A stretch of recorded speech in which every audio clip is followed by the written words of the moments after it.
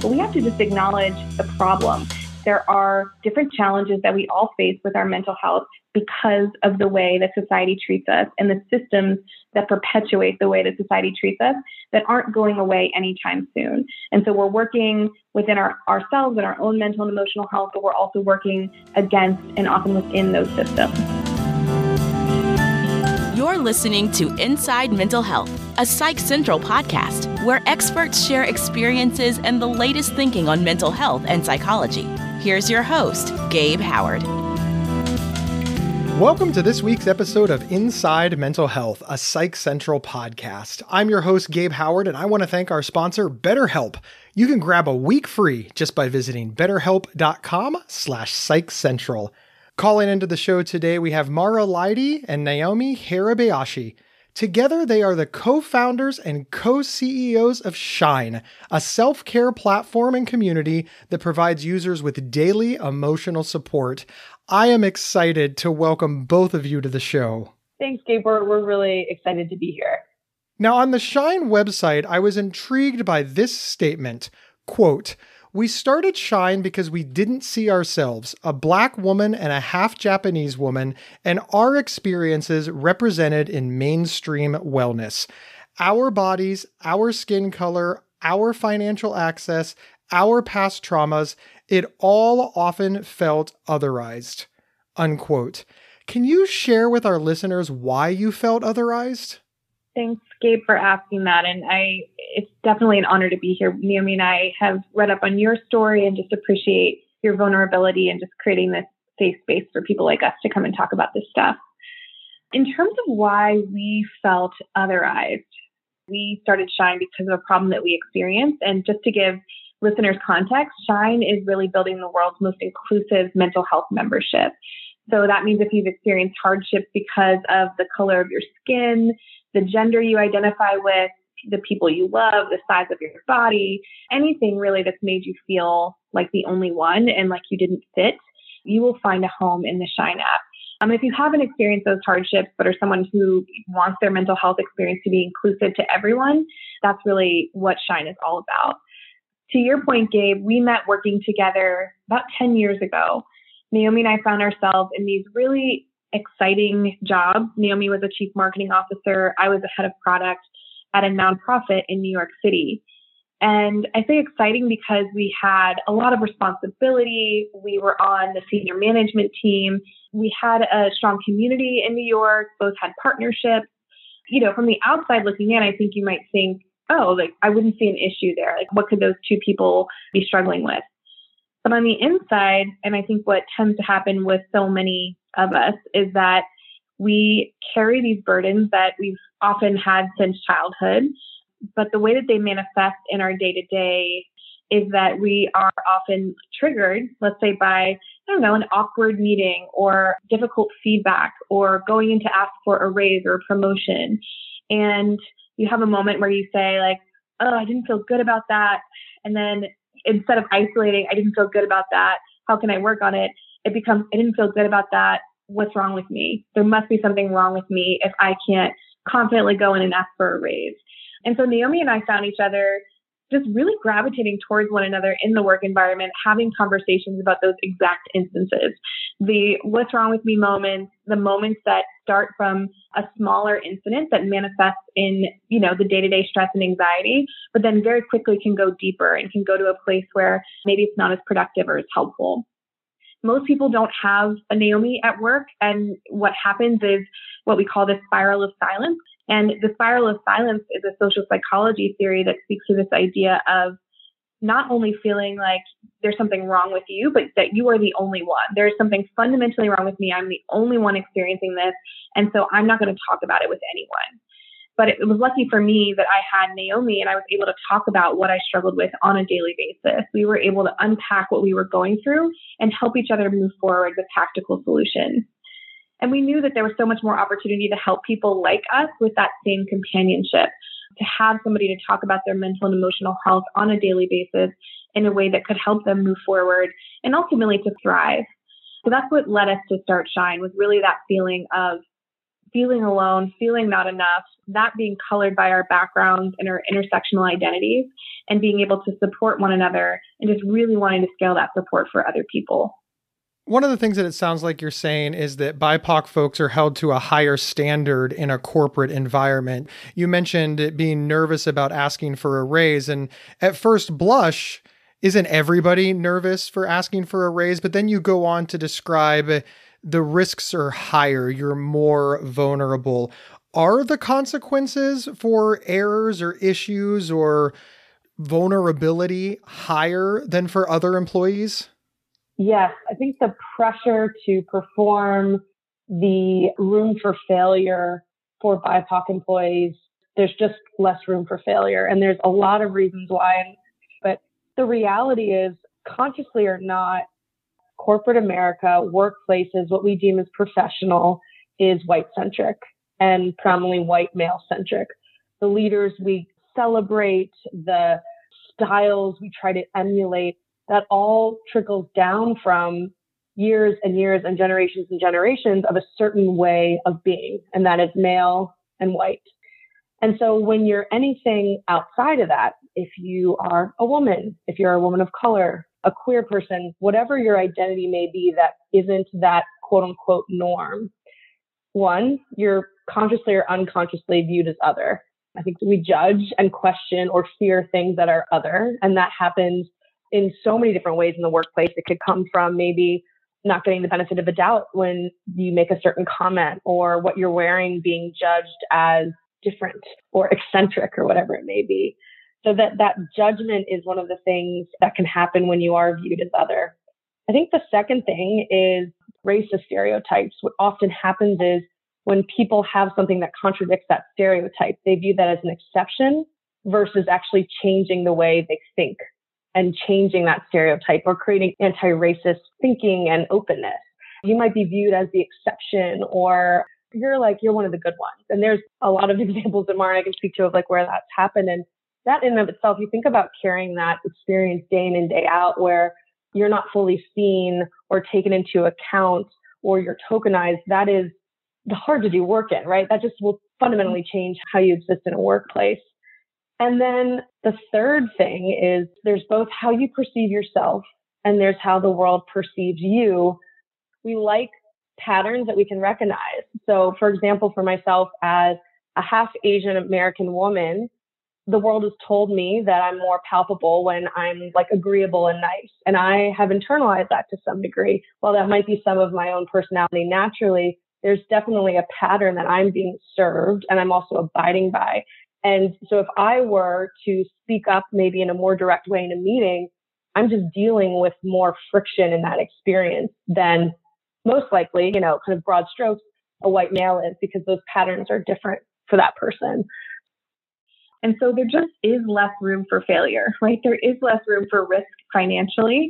There are incredibly real consequences for mistakes or things that might be perceived as mistakes rather in the workplace, or for not being accepted in the workplace. I think Naomi said this so well when she spoke to professionalism being so white-centric.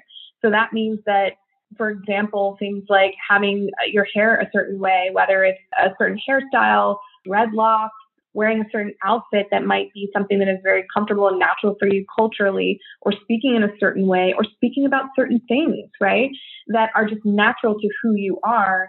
When that's not a part of the white-centric narrative, and you have your employer, potentially coworkers, when you have people that kind of perpetuate that you are outside of the norm, you have two options. But one option is that I can conform. What so many people do is called code switching. So how can I fit into this environment so that I can continue to sometimes feed my family, right? So that I can continue to work here, so I can continue to grow my career and accelerate my career here.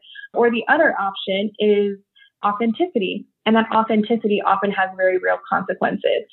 Mara, one of the concepts that you mentioned was code switching. Can you talk more on that and explain what that is and the effects that it has on the BIPOC community? Yeah, so code switching is quite literally the idea of speaking multiple languages and being able to do that and bring that from different environments. When we hear the word language, we typically think of a language like English or Spanish, But when I use language in this context, I mean truly using different jargon and body language to make yourself fit into a specific environment. So that means when I'm comfortable and I feel psychological safety, most likely I'm speaking in my native quote unquote language, meaning that I'm able to use jargon and body language and expressions that are more comfortable to me. But when I am in an environment where I don't feel that psychological safety and I feel a clear sense of homogeny that is the antithesis in many ways of my language and my comfortability, code switching is what happens when I don't stick with my authentic language and my native self, right? And instead I switch to that more homogenous shape and way of being. And so the way that that manifests in workplaces is often quite literally using different words. It's suppressing your natural instinct to speak in a certain way or have a specific tone. And I think, for Naomi and I, there's so many levels of this that we've even experienced transitioning into venture capital, particularly in the early stages of building Shine. What we found was that our authentic selves were very different than I think the homogeny we see in the VC space that is 95% white men, that we found ourselves not only picking up this new language and code switching in that way, but truly suppressing ourselves.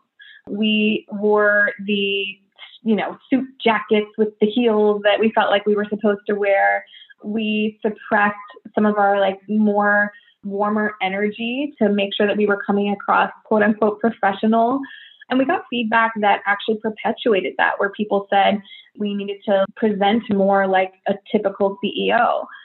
One of the most difficult things is when you have a fear or doubt or insecurity and you're just looking for any signs that confirm that fear, doubt, or insecurity. And when someone quite literally says it to you, it can be very, very difficult to detach from that and to undo the damage from that. But Naomi and I were so lucky to have each other because we found ourselves kind of slipping away from our authentic selves. We call it wearing shoulder pads, speaking to kind of the 1980s view of feminism where you had to be like the men. But we found ourselves doing that, where we just were changing ourselves and morphing into something that looked less and less like the people that authentically started Shine because of the passion that we had.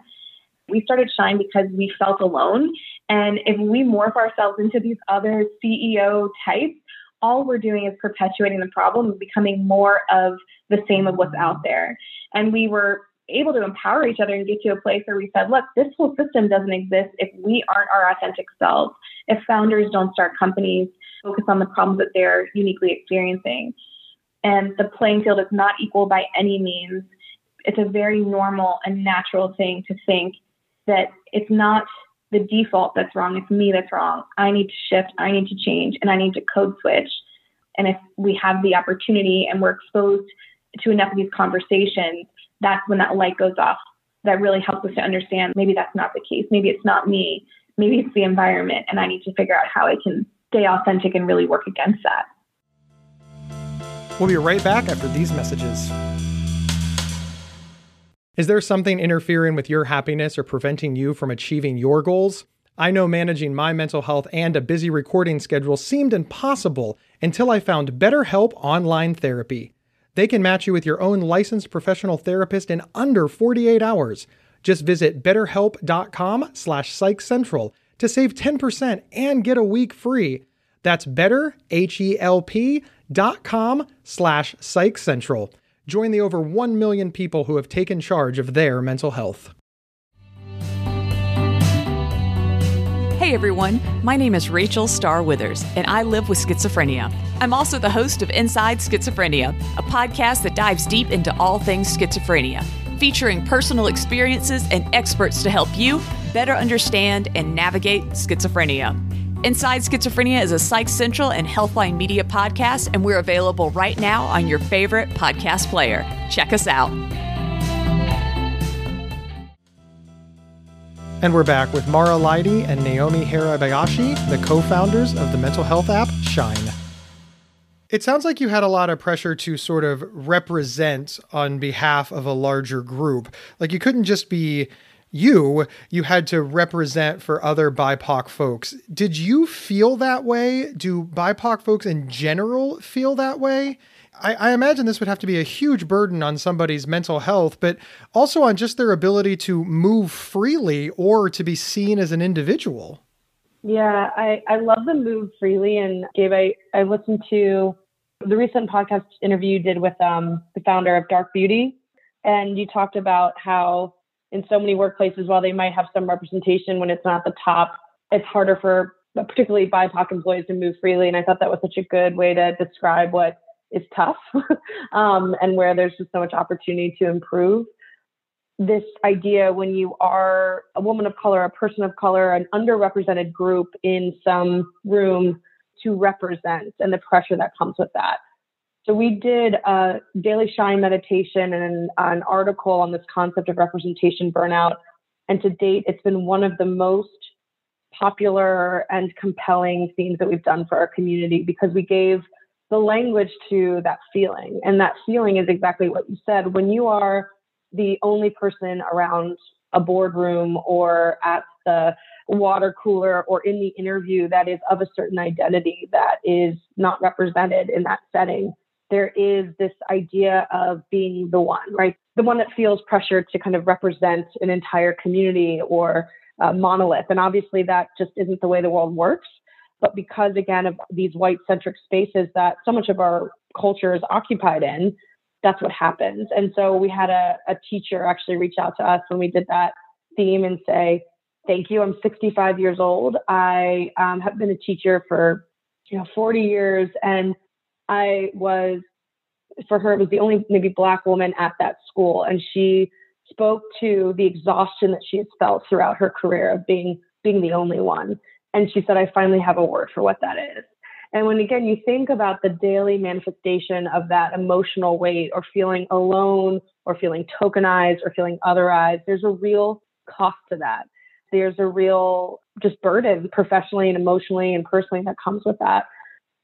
On a personal note, I think just speaking openly about my specific experience being biracial, I'm Japanese American, I'm very Asian presenting in terms of how I look.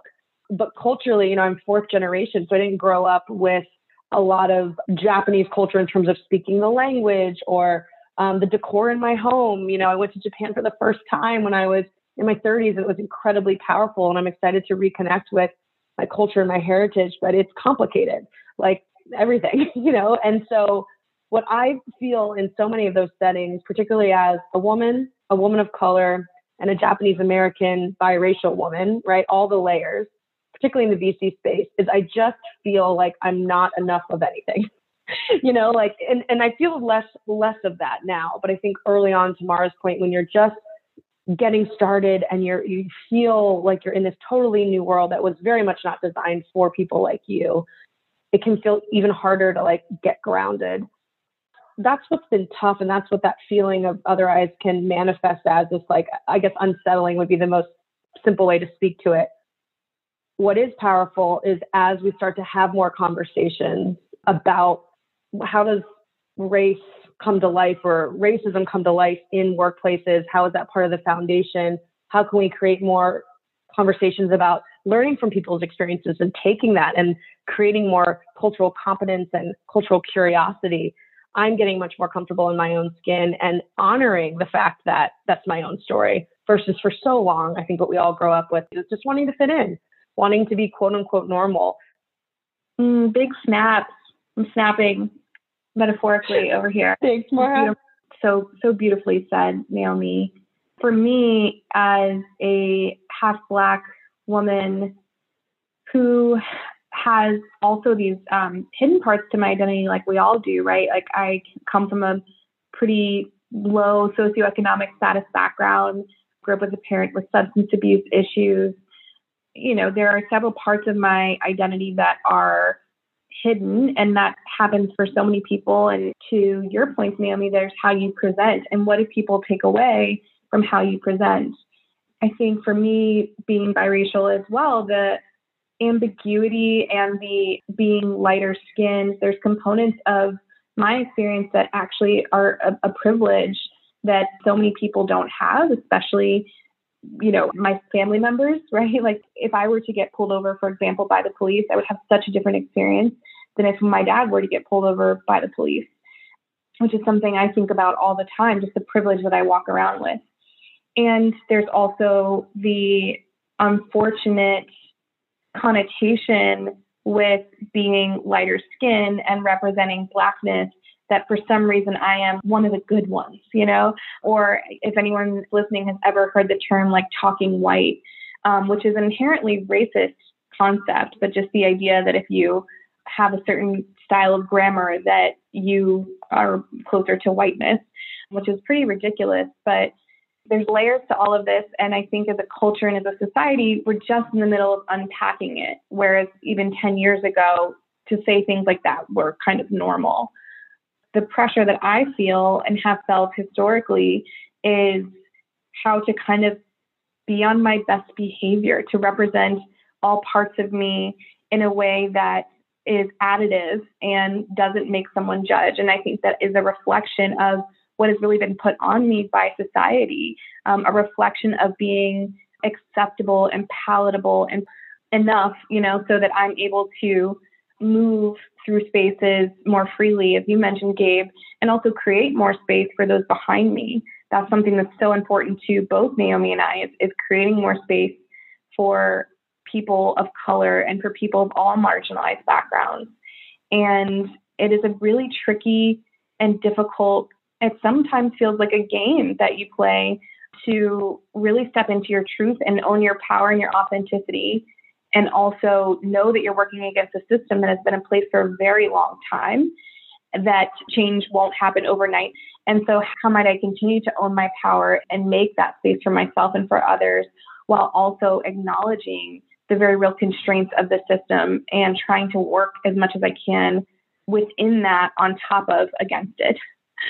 For so many people that are listening, I hope that what's helpful is just knowing that if you are someone who has felt the pressure to represent everyone like you within your many different identities, you're certainly not alone.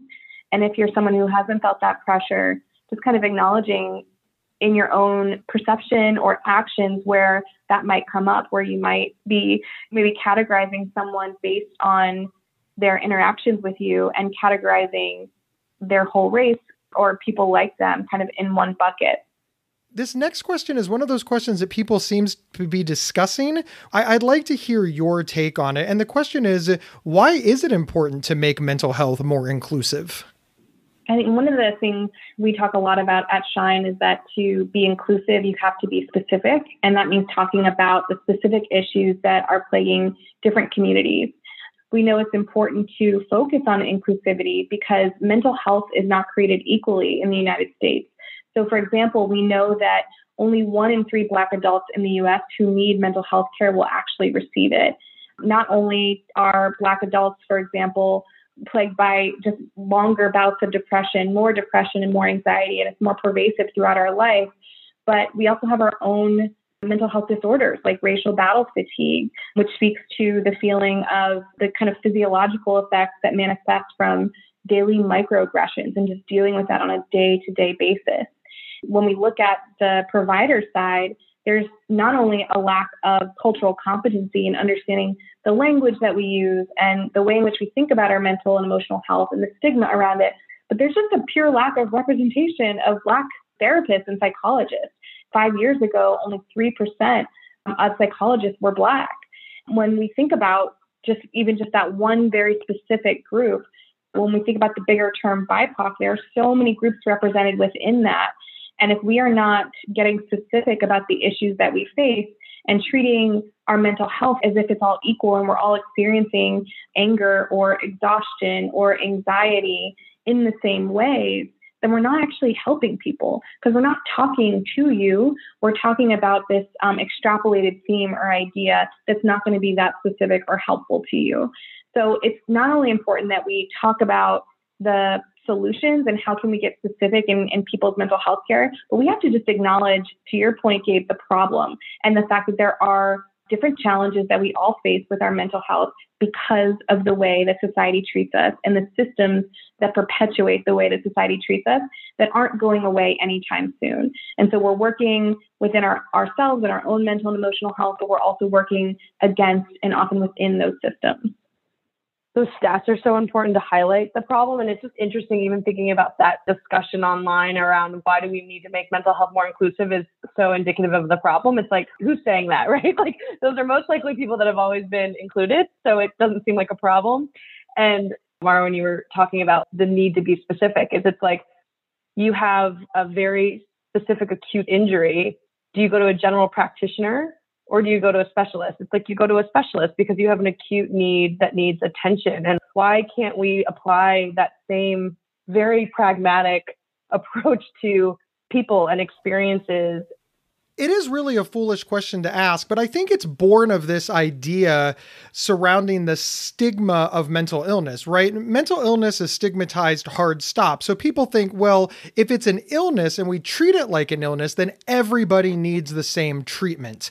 But if we think about physical illness, not everybody gets the same treatment, right? It may look a little bit the same, but there's differences, right? You know, the severity of the illness and your age or other physical attributes determine care as looked at by a doctor. But for some reason, people think that mental health is, no, every single person with depression, anxiety, bipolar disorder, schizophrenia, exactly the same. And we don't take into account that, well, frankly, external forces impact our mental health. Right. I think so much stuff comes from just fear, right? It's actually about acknowledging systemic racism or acknowledging systems of oppression or acknowledging that people experience the world and our culture in this country differently, in that effort to say, oh, no, everything should be exactly the same because everything is fine and everyone's treated exactly the same. And it's ignoring and refusing to acknowledge and address the systems that absolutely play a role in our mental health. You know, you fill out an intake form when you go into the doctor to talk about your family history. Why aren't we talking about social or systemic history? That absolutely plays a role. And I think just the history of abuse on Black bodies by the medical field. So where does that come into play? And that's just one of many examples where things are not created the same for different communities. And we can get to solutions a lot more quickly and help people a lot more quickly if we just get over ourselves and address that. Accept that we're not perfect, but we want to be better and start talking about solutions. But there's so much defensiveness that unfortunately I think will block the ability to progress. Mara, Naomi, thank you both so much for your candor and for being here. It's really appreciated. Where can folks find you on the web? Where can they download Shine? People can go to the shineapp.com where they can learn more about Shine and download the Shine app. So we also have a new offering, Shine at Work, where you can take the impact of the Shine product and everything we just talked about today and offer it to employers as a mental health benefit. Thank you, Mara. Thank you, Naomi. And thank you to all of our listeners. My name is Gabe Howard, and I am the author of Mental Illness is an Asshole and Other Observations, as well as a nationally recognized public speaker.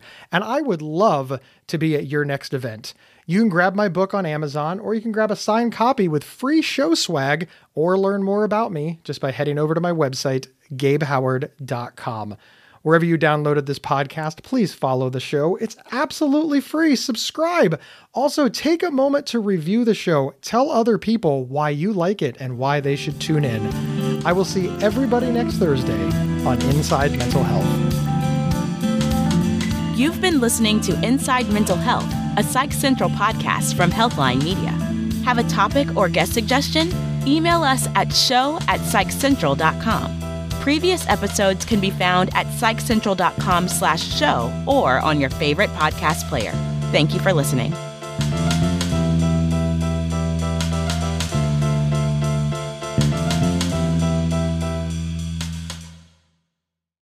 There are few words more misunderstood and misused than OCD. Imagine having unwanted thoughts stuck in your head all day, no matter how hard you try to make them go away, and then having to pretend that everything is okay despite having to feel crippled inside. That's OCD. 1 in 40 people suffer from it globally, but there's hope. If you have OCD and need help, you can get better with specialized treatment. NoCD offers effective, affordable, and convenient treatment for OCD and is covered by many major insurance plans. Go to nocd.com to learn more. That's nocd.com.